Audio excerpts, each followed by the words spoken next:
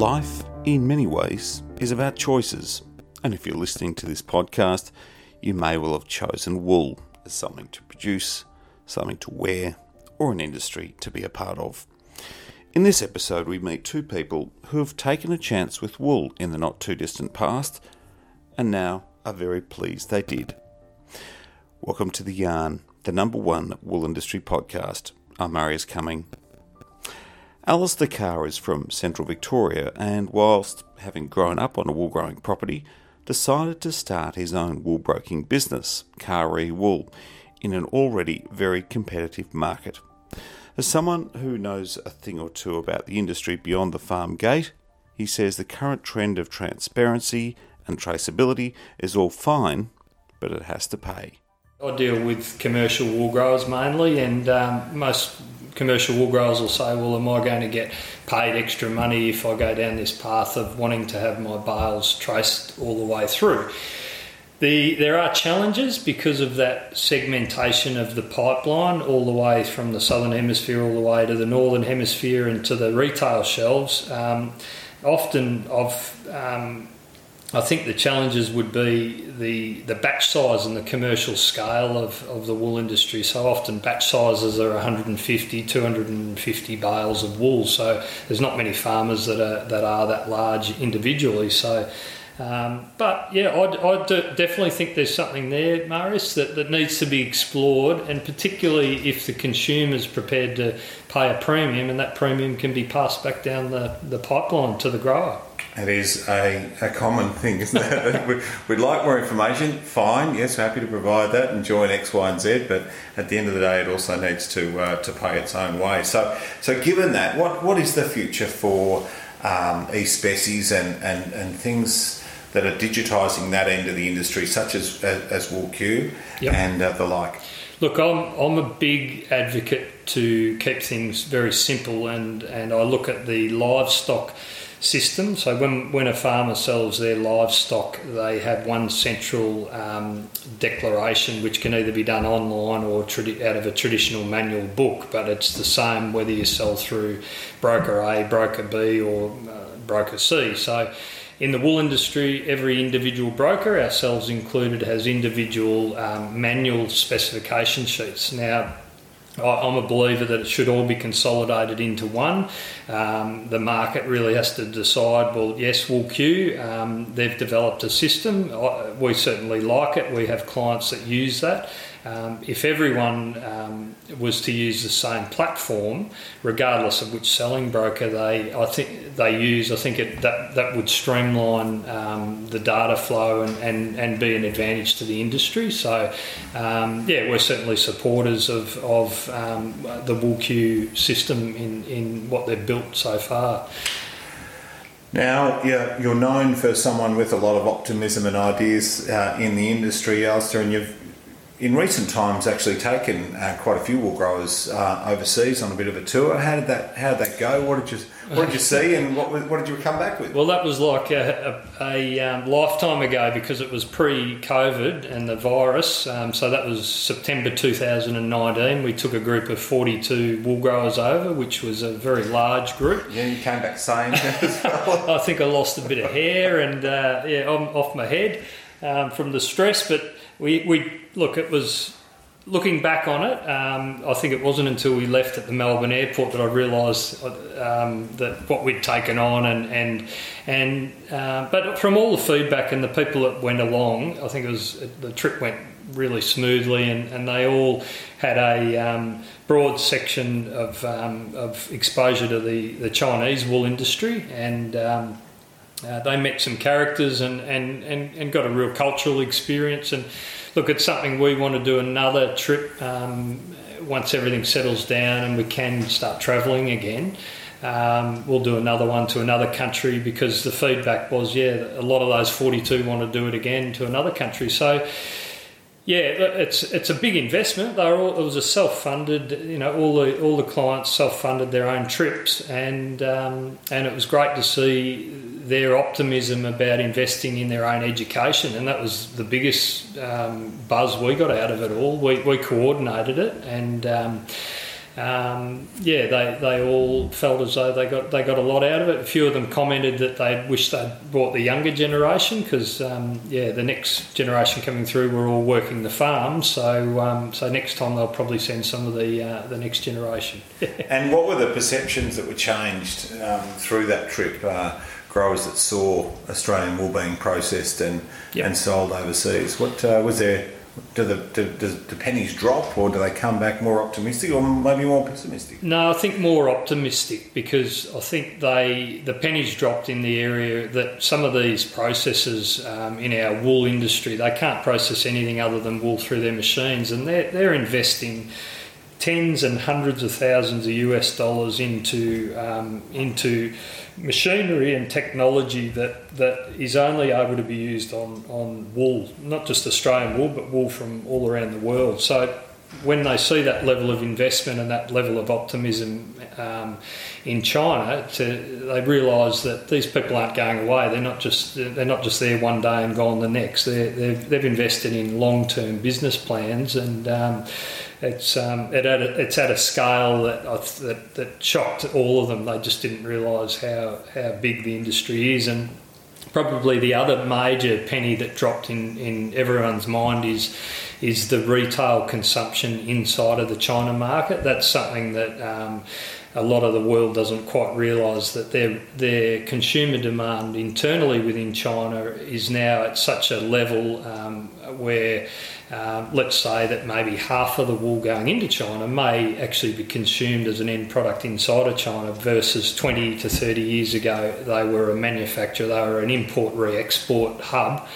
And that's really exciting, because that's a new market that wasn't there 20 to 30 years ago. And I also add finally that AWI supported part of our trip up there in that we visited the Shanghai office, and they saw the investment and the networks that are very evident with what they're doing up there as part of the levy fees that growers are paying. So, well, I don't know how we can communicate that better, Alister. It's a perennial problem that we have, that growers don't necessarily fully understand what is done on their behalf overseas until they go there. I mean, you can see it in Beyond the Bale or wherever, but until you see it for yourself, I suppose they don't necessarily see the value that's over there. It's very hard now, Marius, with the lack of processing in Australia, because so much of it has moved offshore, and it's very hard to see it with our own eyes. So not everyone's privileged enough to get to travel over there. Difficult, other than continuing to educate the market about how bigger investment downstream processors make in our fibre. We just need to continue to explain that to wool growers, that there's a lot more to it than just the wool growing part of it. But of course, none of it happens without the growers out there passionately growing and expanding their enterprises. And speaking of that, you're here in central Victoria, where obviously there's a lot of mixed farming. Cropping is huge. You're here in quite a famous hay producing area. They're not necessarily having to grow wool, but you're very optimistic for the future of wool in this region and the expansion of wool amongst mixed farmers. Why is that? Yep, well, we've seen that running a self-replacing breeding system, or there's two market segments. So there's the breeders, and there are some traders that will bring in lambs from the north and finish them on their properties and their stubbles and feed them grain and grow wool and meat in that type of a system. But if we focus mainly on the breeders, we're seeing a lot of the breeders in our area upgrade their shearing sheds and invest back in their wool producing systems. They are well placed to have a mixed enterprise here in that the sheep work in correlation with the cropping,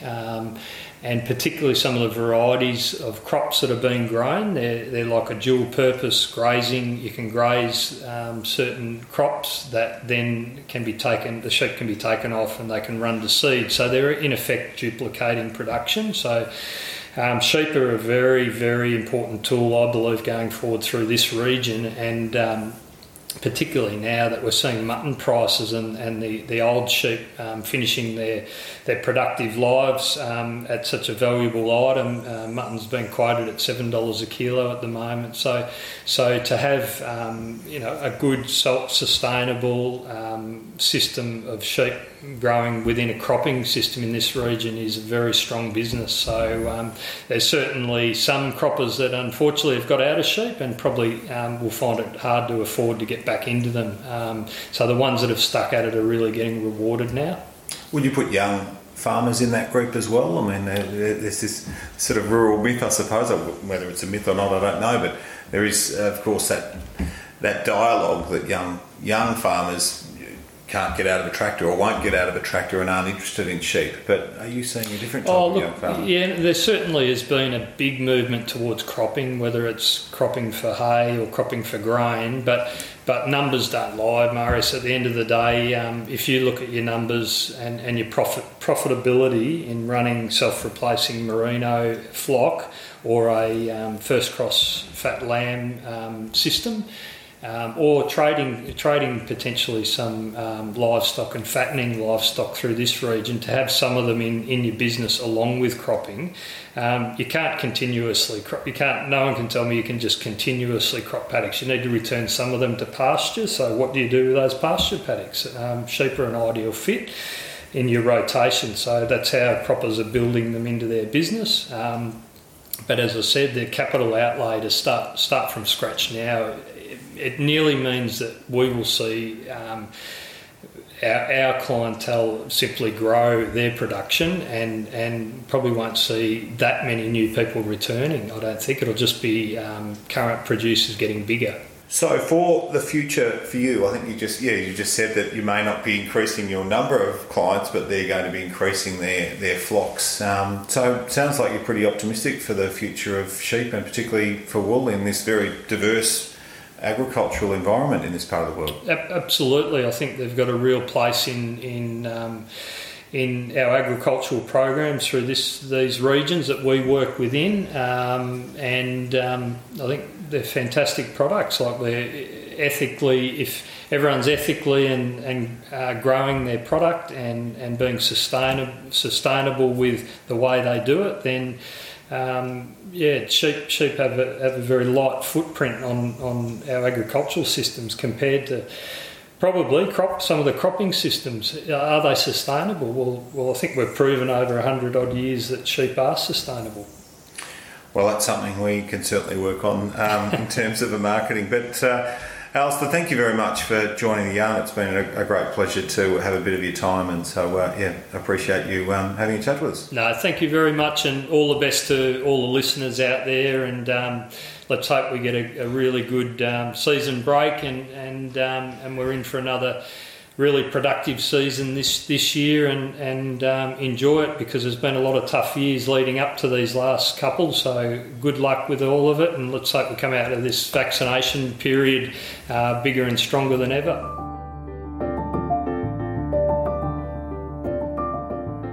Alister Carr there from Carree Wool.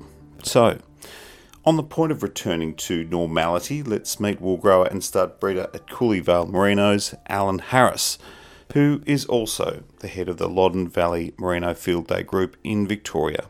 And he says everyone is looking forward to getting back to some sense of normal.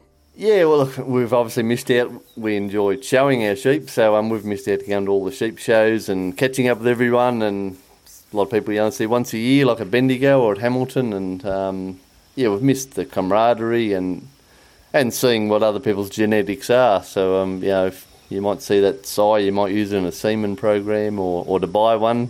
Probably didn't have that opportunity this year, but we've sort of missed all those things and looking forward to seeing what everyone else is doing and how they're going. Yeah. Now, Allan, you've been very modest about yourself. You've been in this game a long time, and you actually came into the stud industry at a time when you seemed to be the only young person interested in this part of the industry some years ago. What was it like back then, and how's your journey been? Yeah, look, it's been a long one, Marius, I guess, but it's good to be young and passionate, I think, at the time, and a good work ethic. I just dove headfirst into it, and I probably thought, the wool prices and sheep industry was going to get better quicker, and it didn't, but we're seeing the fruits of that now.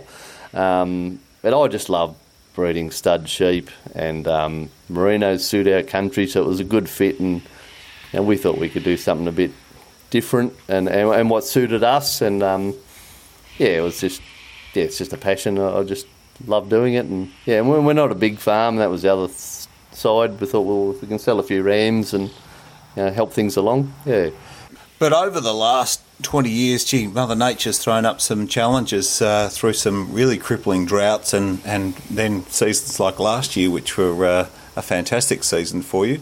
How have merinos fitted into the seasons that have been thrown up in the last couple of decades for you? Yeah, look, they've been a constant, I guess, even though times were pretty tough in the 2000s with dry years and probably depressed wool prices and high grain prices for feeding them. But they're always there and they're always a constant. As long as you kept your core breeding flock, there's always somewhere to go. You can always increase, you can always decrease, diversify. So I think they're just a constant, and they're very resilient. You can just, they're very versatile is sort of what I'm trying to say. Yeah. And through the most recent drought, how did you manage to keep that core breeding flock through? And you must be very pleased that you have been able to do that now that things seem to be very much on the other side.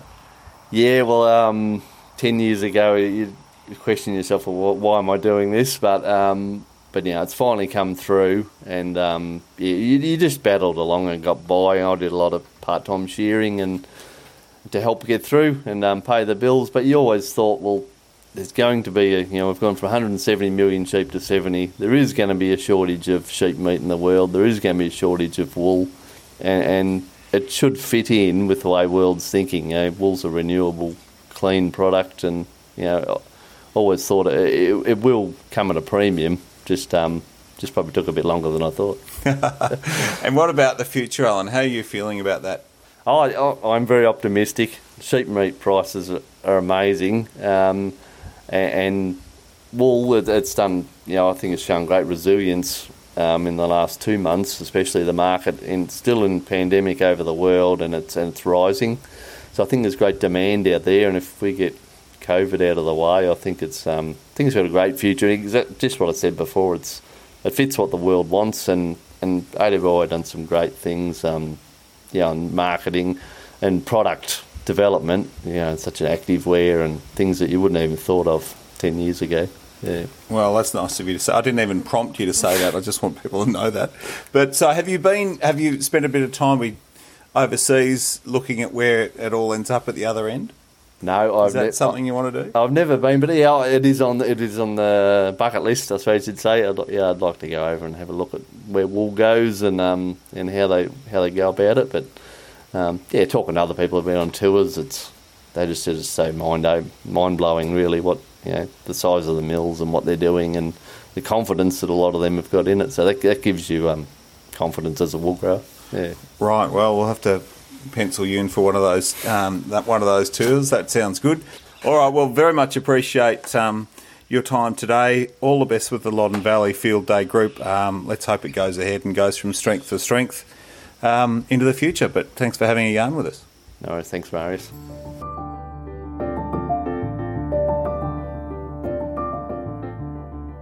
Allan Harris from Cooley Vale Merinos and the Loddon Valley Field Day Group. So I hope you've enjoyed hearing from two passionate and successful youngish people who took a chance with wool. So these ideas came from suggestions, and if you have them, please send them through on email to theyarn@wool.com. But for now, from me, Marius Cumming, thanks for having a yarn with us.